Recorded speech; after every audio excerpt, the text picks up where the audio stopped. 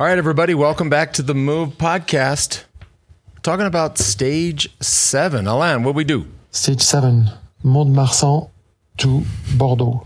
Mont-de-Marsan to Bordeaux. It's less funny when it's Bordeaux. I mean, everybody kind of knows how to say that and feels like they've been there because they probably had enough to drink from there. As it is each and every day, the entire tour brought to you by Ketone IQ. We'll get into that a little bit later.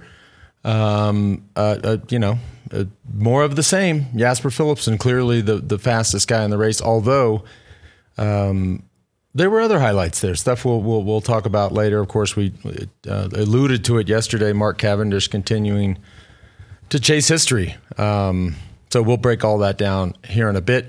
But before we do, today's show brought to you by Caldera Lab. First impressions matter. There's just no two ways around it. What is the first thing that someone notices about you? In most cases, like it or not, it's your face, and more importantly, your skin. If you aren't already, it's time to put your best face forward. Caldera Lab is clinically proven to reduce wrinkles, which everybody at this desk should be listening to right now. Caldera Lab creates high-performance men's skincare products, and the regimen leads off their product lineup, a twice-a-day routine to transform your skin. The regimen consists of the clean slate, the base layer, and the good. The clean slate starts and ends your day. The base layer is your daily moisturizer that hydrates your skin. And the good is your go-to at night before bed. They even have this eye serum, which apparently right George is doing right now. It's called the Icon. And just remind folks about something happened at Flanders. Like you dropped some Caldera Lab when you were on that trip, and apparently you were like on the ground licking it up. Yeah, first of all, I keep this stuff in my bag all the time, at all times. And I thought I had screwed it back on, but I didn't. I kind of placed it on accidentally. I'm very clumsy. If you know me, everybody knows that I'm clumsy. Put it over, and it fell all over the floor. So I was out. I was without the good the whole trip of Belgium. I was trying to like scoop it up from the floor. I was like 1,004, just to give me enough drops for the rest of the trip. And how'd that work for you? Not great, but I got a little enough of it back in there. Special offer for our listeners. You get 20% off with the code THEMOVE over at calderalab.com. That's CALDERALAB.com. That's 20% off with the code THEMOVE at Caldera Lab. Also today brought to you by Roka. Roka has invented a completely new class of eyewear. Glasses optimized for performance. No other eyewear brand can keep up with what these guys and gals are doing. They just keep making their stuff better and better, whether it's on the performance side, the casual, cool side, walking through airports with the shades on side, or on the prescription side, whether it's real prescriptions like JB has or just readers like George and I do. They're unbelievably lightweight. They will never slip. So no matter how much you sweat, they were not going to slip off your face. And not only are they working with great cyclists, they're working with a bunch of folks in the special forces, other champion athletes, and they are hand-built in our hometown of Austin, Texas. Totally kick-ass crew. Rob and the whole crew down there, I just love them, making moves. The Move listeners get 20% off. Just go to Roka, ROKA.com. That's for 20% off, and enter the code THEMOVE. We were riding out yesterday, and dude went the other day. I was with HR. I said, you see that guy? He was rocking a pair of cool Rokas on the bike path here in Aspen. I thought that was cool. Yeah, you see him everywhere now. I just needed him to yell out, be like, I bought these because of you. I was thinking it. Anyhow. Yep. Stage 7, Jasper Philipsen. It often happens, right? When somebody is that fast, obviously he's fast, but that good. It's just, and George, you've been in those trains and in that position a lot more than certainly any of us, but the confidence that comes with that, you just know, like the finish line's there, and it just gets easier and easier. He made it look easy today. He did, and arguably he didn't have the perfect lead out. I mean, Van der Poel did a great one, but he pulled off a bit too early, kind of left him out in the open, sort of in the wind, middle of nowhere. You don't want to be in that position, but he was able to react and unfortunately jump right on Cavendish's wheel, which, we're watching the sprint. And a guy like Cav, I know him so well. You too. And he's one of the most experienced. No, he's the most experienced, most successful sprinter of all history, of all time, in our sport. And when he gets out of the saddle and he knows that he can sprint the whole way to the line. It's not like let me go and see if I feel good and make it. No. So when he sat down, in my mind, and I actually said it to you guys, I go, wait a second. He never takes off and then sits down and then gets back up. So I'm thinking something must have happened. And Lance, you saw what happened. Well, before that happened, or before as we were watching the sprint unfold, it was interesting. And this, for y'all listening or watching at home, if you could just have a seat in the living room where we were, and there was only 4 or 5 of us down there today, but Higgs, George was watching the race and pointing out where Cav is. Of course, they look like, from the helicopter angle, look like a bunch of ants going down the road. So George identifies him right away and says he's in the perfect place. And this is like a K&a-half to go, 30 back. And I'm like, feels like he's like not in the perfect place. But George, you knowing it so well, and of course it ended up being that way. I did see the report that came out right after the finish says he was bitterly disappointed. And this, to your point, George, you saw him sit down and said that's not normal, because when he goes, and you got to keep in mind he's very small and he gets super low and he has so much power and so aero that when he goes he never sits down, and he sat down with 150 to go. Yep. George Amia said that something's wrong. He said, I jumped, Mark Cavendish says, I jumped when I wanted to, but unfortunately I had a problem with my gears when I was sprinting. It went from the 11 back up to the 12, and I had to sit down to get it back to the 11. So I stood up and it went back again to the 12. I'm pretty devastated, actually. The boys did a good job. It was one of those situations where it's not meant to be. But it was, watching this man who knows Cab probably better than anybody outside of maybe Renshaw and a few others. George knew immediately. Like this. Well, and watching him so far back, as we were saying, 2-3K to go, he's 25, 30 back. In fact, he wasn't even in the screen at some points. But to me, it's sort of an indication that, okay, I have maybe one guy on my team that can help me in the last final kilometer, so what do I need to do? He probably knew exactly which way the wind was coming, knew that there was going to be room to go, so he was probably just trying to hang back and stay out of trouble and move up at the perfect time, which we saw it. I mean, that was his best chance today thus far, was to win that race, and he has the power. And I noticed the other day in the sprint, he actually didn't even really get the sprint. When he went to go, he got boxed out by Groenewegen, had to sit up for a second, ended up getting 5th. But I can tell he's got that power. He just needs some open space and perhaps get lucky on a good lead out. But he has the power, no doubt, to win a stage of the Tour de France. It looked like he had the speed of Philipsen at a certain, before he had to sit down. down. The jump was insane. Yeah, he had a gap. Had he not had to sit down and switch back into gears and then switch back up again, I think he wins that. Because it was very strange for me to see him sit down, one, as we just pointed out, but two, the fact that Philipsen was able to jump on his wheel and go right around him. Because at that speed, one little loss of momentum and you just lose everything. So if you don't know what George knows and what he saw, and you just watch it, when Philipsen goes, you're like, oh, well, I mean, that wasn't even close, because he was flying by him.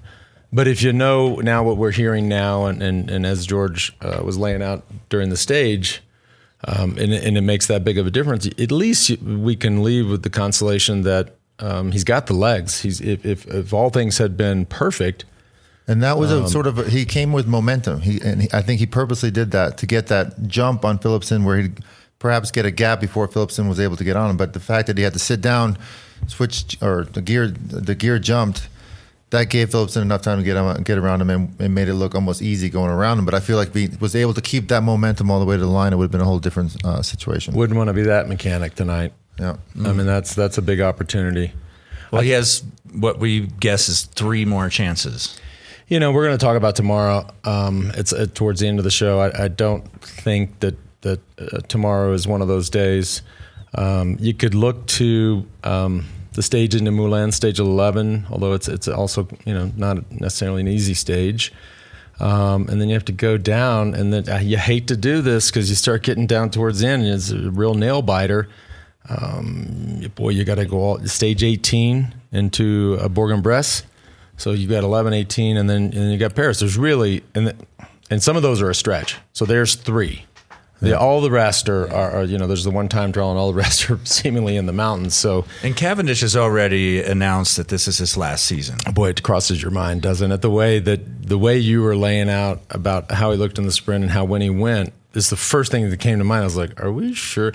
let's not burden him with that. But it is one of those things where you're like, he's pointed out to me several times that like the sport's different now. The way these guys have to train, prepare. Of course we trained super hard back in our day, but we're able to socialize a bit, go out with your buddies and ride. Cav says now all they do is intervals, and like it's almost impossible to ride with your buddies because you got to do intervals all the time, and it's just I just can't imagine how mentally tougher, much harder it is now to do that sort of training. But he's doing it obviously because he's there still sprinting amongst the best in the world. But after a while, it takes its toll, and you know what? Let the man have a nice retirement and enjoy his and you guys have also ride off to the sunset. Another difference you guys have talked about is what the sprinters have to get over, the speeds they have to get over some of these climbs in this era. Well, that's why I fear some of these stages that roll like that because they go so hard, and it just takes enough out of you that you get to the finish and you just don't have it, or a break goes right. And we're talking about potentially a stage 18. Those are stages where GC is largely settled, or guys are 30, 40, 50 minutes down. Those are the stages. And the teams are desperate for a stage win. And they're sending these kamikaze attacks, and the team has to control the race. Is Astana going to be the team that controls the stage? I don't know. Probably not. Well, Jasper Philipsen's win, slightly controversial, similar to what happened. I don't remember if it was stage 3 or 4. In that stage, he swept over to the right of the road. Today, he took to the left and boxed out Guilherme, who seemed upset about it. He was. Well, I don't think anything came of it. Like we mentioned, he was stuck in no man's land at the front of the race with 300 meters to go. Way too early to start a sprint, but he's established the position. He's got to jump on the wheel that goes by him. I mean, that's sprinting right there. And yes, Guilherme unfortunately got squeezed in between him and Cav, but he's got to see that coming. A guy who's just won 2 stages is not going to just sit there and let the wheel go past him. He's going to jump on it, and he's got the right of way to jump on that wheel. And if you go watch the footage, whether it's from any angle, it's going to look a lot more drastic. I thought that the finish was extremely narrow. I expected almost a boulevard where much wider. When they rolled into that final 2K, I was like, damn, is this going to open up? And it never did. So when it's that narrow, it looks a lot more extreme. And clearly, I mean, they went straight. If they would have been a question, they would have held him in the hot seat there and made him wait. Yeah, give me a little more clarity on that. It's because Philipsen was, almost a bike length in front of Guilherme. If they were side by side, it would have been a problem. Yeah, Philipsen didn't even see the guy's bars. It's funny, like whenever I do local rides, and this, put it in perspective for all you local bikers out there. When we're going in a group or something, and someone points to me like I'm going to get on that wheel, and I'm behind the person, I'm like, you don't need to do that. That's your wheel. You're ahead of me. You're not pointing. Guilherme should have known that Philipsen's at the front, and he's won 2 stages. He's going to jump on the next wheel that goes. So he needed to feel Cavendish going, and sort of react quicker, not try to go in between that space. I mean, it just wasn't going to happen. Philipsen had the right of way there, in my opinion. He was leading, and he was going for the win. So wait a minute. Did you hear? So you still go out and do rides where it's a thing where like people will point to me and say, "I'm going to take that wheel." I'm like, "Don't do that." Like I only ride with folks that are like friends. The few friends that I have. You don't ride with anybody. Hold on a second. You haven't ridden with me. I've been here for a week. You've ridden with me one time. You made me wake up at 6 in the morning to ride with you today. I had to go out of my way to ride with you. But I ride with folks. We ride 2 abreast. Nobody needs to point out where they're going. These are all friends. So you're out there in like group. Well, I'm a social rider. Yes, I ride with the people. It sounds to me like you're doing the weekly races in Greenville where people are like pointing out like I do the Tuesday night World Championships with my son. Yes, I do. Okay. Is that like the Tuesday night we used to have in Austin? Just an informal race? Every cycling town has that thing. Informal race. I had it in Dallas and Plano when I was growing up. Absolutely. Every town has that. Yeah. The little hammer fest. Listen up, people. Do not point to take that wheel. If you're ahead, just take it. Okay? Don't do the point. I'm taking the wheel. Just go. You're ahead. It's your wheel. Tip of the day. Yeah, that was a free tonight's group ride in Charlotte. It is going to be a mass pileup, and the guy's going to get him. Go. Fuck it. I mean, George told me my bar's in front of yours, so I'm coming over. And too bad So sad. Before we talk about tomorrow's stage, today's show also brought to you by AG1, the daily foundational nutrition supplement that supports whole body health. All of us literally drink it every day. George, you just hammered yours right before we started the show. I saw that. Yep. And for me, I was just sick and tired of taking a bunch of supplements. I wanted a single solution that supports my entire body and covers my nutritional bases on every day. I wanted better gut health. I wanted a boost in energy, immune system support, and I wanted a supplement that actually tastes great.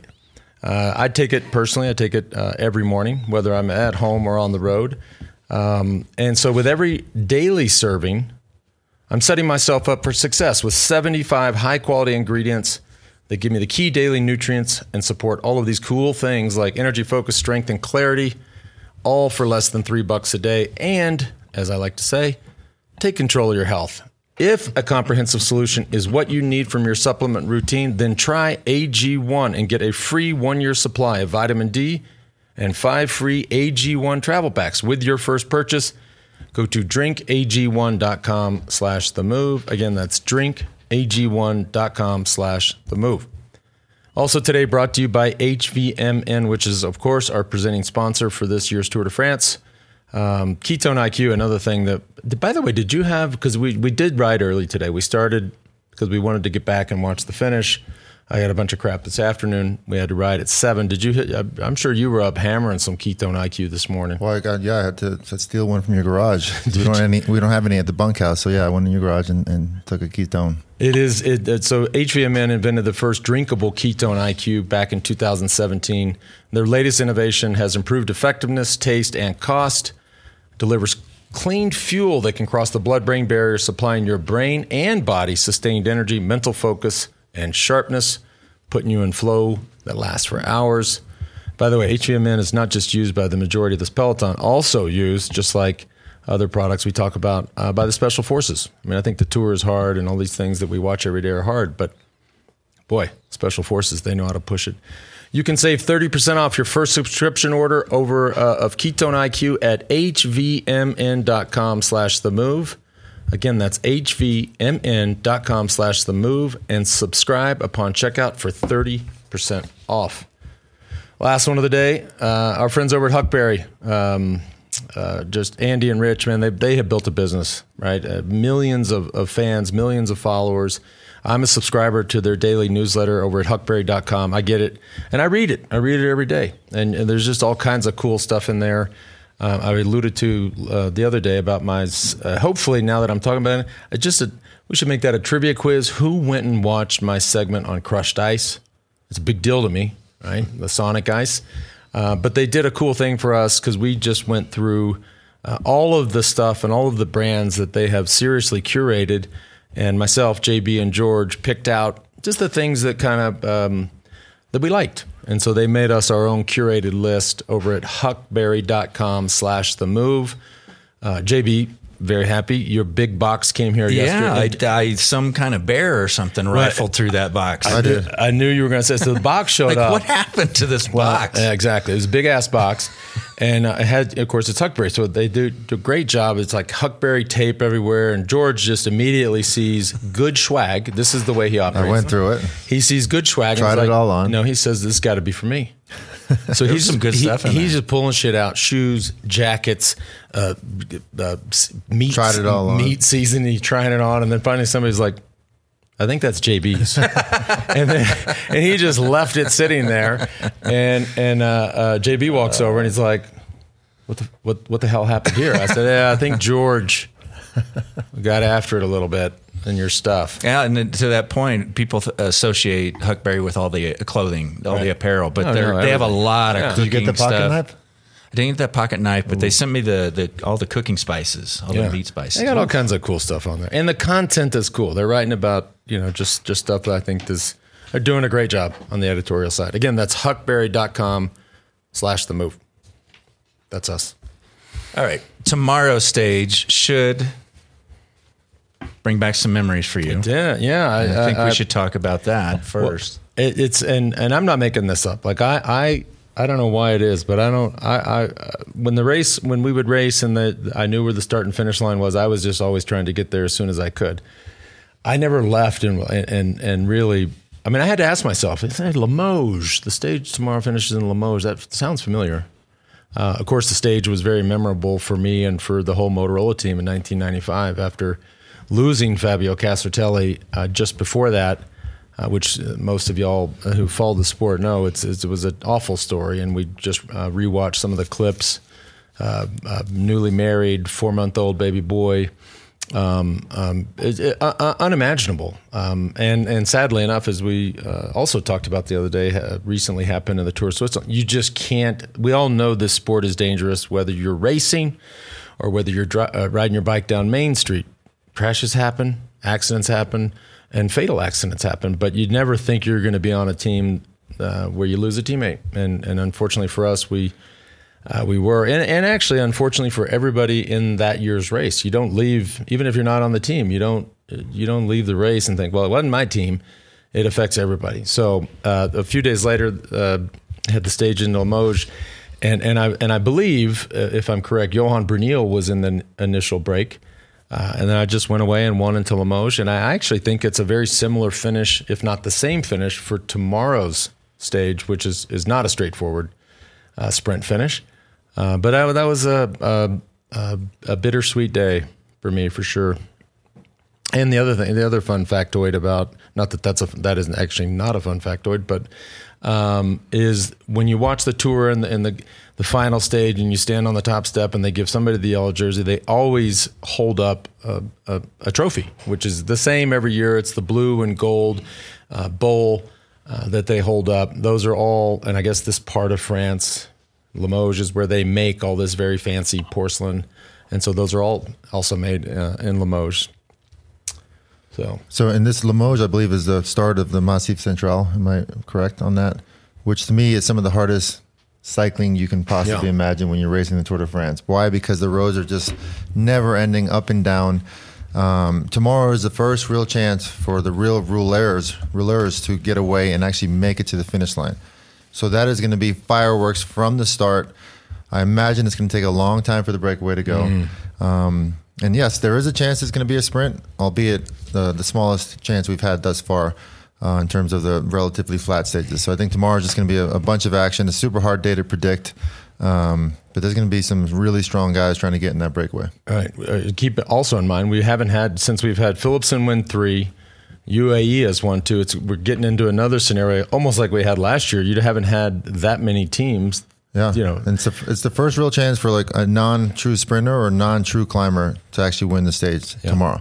And the other thing about entering into this part of France, as you said, George, the Massif Central, is it's never flat, and the pavement changes. Right, the pavement. I don't know. Maybe they're just are lazy over there. They do chip seal, and not that that's lazy, rough. But it's just rough, and it's hot, and it's getting hotter and hotter. I just checking the weather. It's a high of 89 degrees, so not too bad. Could be easily 100 plus out there. So if you were to combine the rolling hills, the chip seal pavement, and 100 plus, and 200 kilometer stage, that starts to be really hard. But the roads just don't roll like you would, a newly paved road. Maybe they roll better than your era on bigger tires, stuff for sure. like that. Yeah, for sure. Less PSI, but yeah.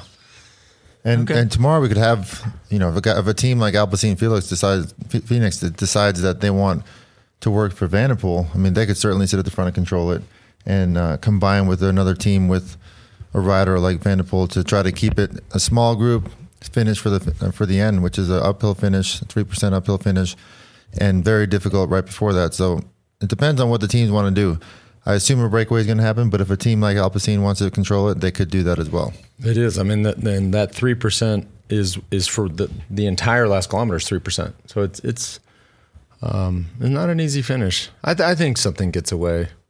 I have to think. But if you look at how, and you can actually see, if you're looking at the profile like we are, you can see when you start to enter the Massif Central. Look at the first 123 kilometers. That's basically pretty flat, right? And then you start to enter into this part of France, and it's a different game. It's tough. It's up and down. The roads are smaller. The one thing I guess we didn't talk about, which who knows, is wind. This is also an area that's very open. A stage like that can certainly be windy. If you don't have the protection from trees or towns, wind can play a factor too. This might make for a very good and interesting outcomes when we get into stages like this where a breakaway could stay and they, Johan and Spencer might pick some riders with some really good odds in your favor if you're interested. Exactly. I just checked again here, light winds, so that shouldn't be a factor. All right. Anything else for about today, tomorrow, before we jump into the trivia? No. Okay. All right. All right.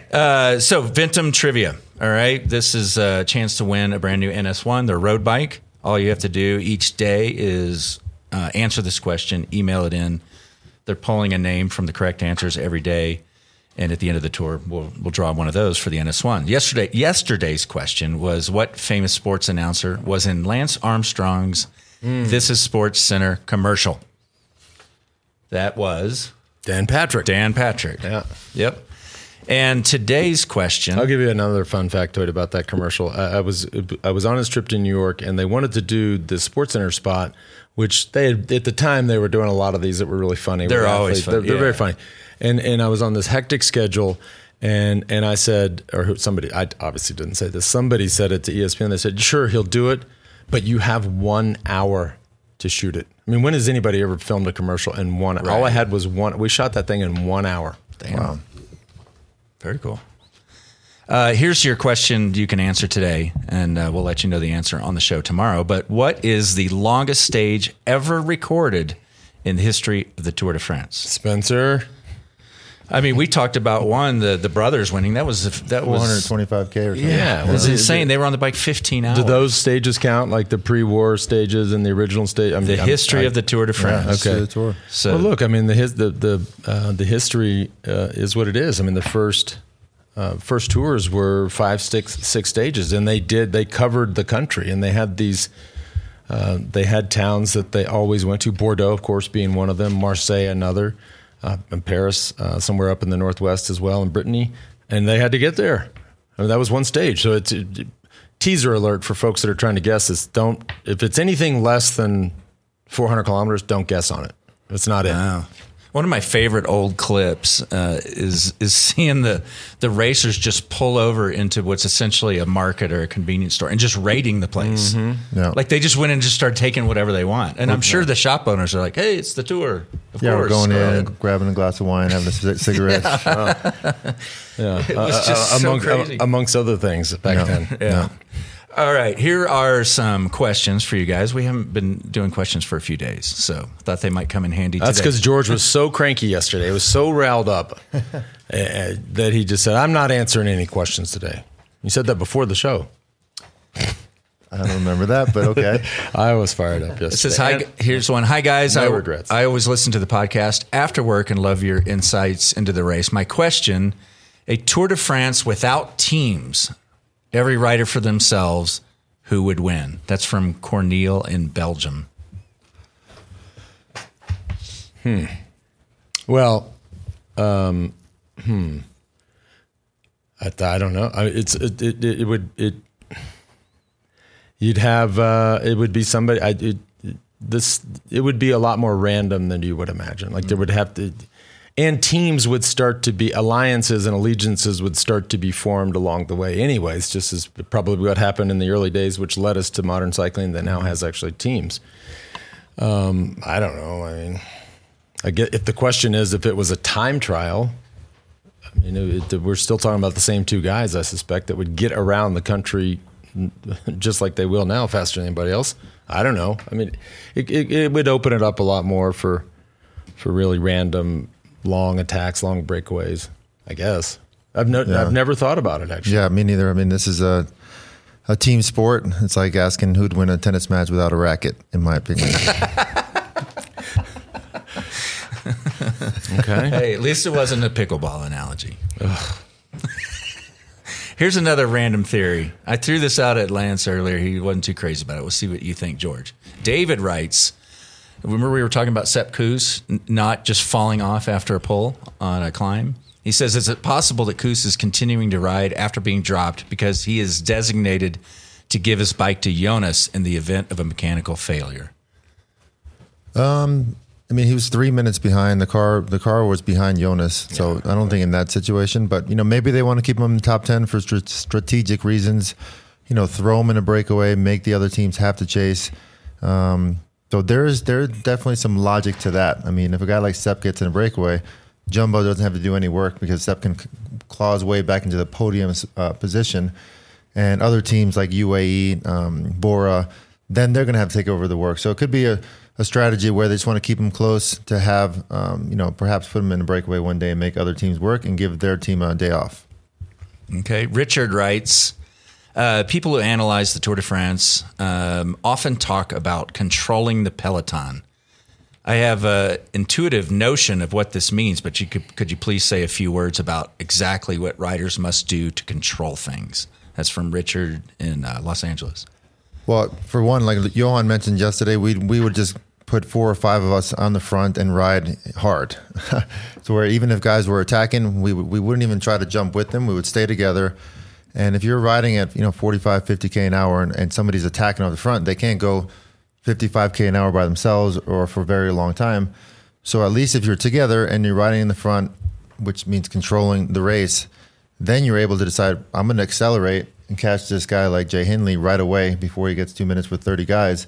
You're able to really decide quickly and be at the front in that controlling position to make sure a breakaway doesn't get too far out of control. It's all about the tempo. Yeah. I mean, that controlling isn't, although there have been times in the sport where you literally on a small, narrow road, you can control the peloton by basically blocking the road. Yeah. That's not really a thing anymore, it seems, but just it's all about tempo. We've tried all different strategies when we were in the lead with Lance, where we're like, okay, there's going to be a shit ton of attacks. We got to go with everything we can and try to not let anybody dangerous go. But that's just so hard. I mean, especially like an area like the Massif Central where the peloton is sitting on your wheel. They're coming down these big hills with momentum. You hit the bottom of this climb, we all know what our legs feel like at the bottom of a climb in the sand. You get 10 guys attacking you full gas, twice the speed as you're going because you're at the front. They're coming with momentum. It's very hard to jump away with those things. So it's better to just ride your tempo and accelerate when you need to with your teammates, and everybody's on the same page that is controlling the race. Yep. Matthew writes, with Pogacar winning the young rider jersey for 3 years in a row, should he be excluded from that jersey competition? Well, I mean, no, the answer is no. But we commented when one of the first stages he put it on. I looked at JB and I said, Jesus Christ, this kid's still in the young rider category. I mean, it just goes to show you how young and early he started dominating this race. And we haven't even looked, but I'm assuming that this is the last year he's eligible. Yeah, we haven't looked. I don't know the answer to that. Yeah. One more here. This is from Stu. This is a long shot, but I thought it was good. Stu says, I used to ride through Monaco and up the Madone. About 500 meters from the top of the Madone, there was a guy who used to drum on a full drum kit. He would drive up with his full kit in his car and set it up at the top of the Madone and drum away. It was always a boost when I needed it most as I approached the top. He might have been the happiest man I ever saw on the Madone. Was he there back in the days when you would ride up it? He wasn't. And I'm listening to this story going, God, how did I miss that? Makes me want to go back and do it again. No. The answer is no. That would have... I mean, and if it's the true, sort of 2 Madones that people use, there's kind of the halfway where the village is, and you make that hard left, and then you go all the way to the top. Once you make that hard left, I mean, you are starting to get in the middle of nowhere. I don't know what I would have thought. I mean, you don't see anybody, you don't see cars, you don't see, and all of a sudden you turn a corner, there's a fucking, Lars Ulrich wannabe right there. I don't know. I would have probably fallen off my bike. That would have been sick. But no, unfortunately not. For me. Okay. One more very lighthearted question because it was a light day here. Kevin says you can see how tight Lance and George are. Were you guys friends before you were teammates? Well, we've basically been teammates forever. Yeah. I mean, it started in 1989 when we were national team teammates, and then almost immediately went into Motorola, and then at first though I've told this story before, but if this fella hasn't heard it, at first I was like, I'd read all these stories about this kid from New York. Mm-hmm. They were writing about him in cycling, like national magazine. I said, who the fuck's this guy? Right, 14 years old, winning races in Central Park. I really was like, I wasn't down with that. I said, I want a piece of this. And then the guy rolls up and he's all nice and cool, and I was like, oh, bummer. I mean, he could have just been a complete punk then, but it was, we were fast friends. Yep, we were. I think you've shared your first recollection of him. I think you've shared that before, but it's been a long time. Yeah, I remember hearing a lot about him too. How strong what he did you think of him before you met him? I didn't really have one thought either way, but he did roll up in an IROC Z, all Guido'd out with Z Cavarici 100%. shoes. It was 100%. He was on the cutting edge of style back then, and it was it. Like he said, we got along right away. Okay. And I'm just trying to pull it up, JB. I remember it's been a minute, and I don't know where you found this, but you found a picture of an old white IROC Z. Maybe you took a picture of it. I'm always searching the auctions to try to find you the perfect IROC. It was white, right? It was white. What year? What year? It was like 86. 86. Yeah, I'll find you one. We called it White Lightning, for those who are curious. Yeah, it was. I just would give anything to see T-tops. Nope. No T-tops. I just would give anything to see you cruising Aspen in an IROC Z with your shirt off. Oh boy. Please have an animated stage tomorrow, because this is what happens when it's a straightforward sprint stage and the big favorite wins, and we sit around and go, well, what are we going to talk about today? Well, folks, that's what you get. JB says anything to see you driving around Aspen in a white IROC with your shirt off. That'd be classic. All right. If you have questions you want to ask Lance and George, please send them in. TheMove@WeDo.team. Absolutely. And I would check out Outcomes today if you want a better idea of what to expect tomorrow. I think that's where these guys start to shine, and they'll start looking at, they'll know, obviously the parkour, the stage, the profile, but also, who needs it and who's all the dynamics of what team needs it, what rider's out of contract, who it suits the most. Who's been making the breakaways thus far. And that's where the odds really, then you're looking at guys, instead of a Phillipson today that was probably 300 to 1, you're going to get these, they're going to be picking people that are 3, 4, 5,000 to 1. Spencer, Johan, you got my number, right? Yeah, go throw a little paper down. Holla at me. Holla. All right, everybody, thanks for tuning in. We'll see you tomorrow for Stage 8.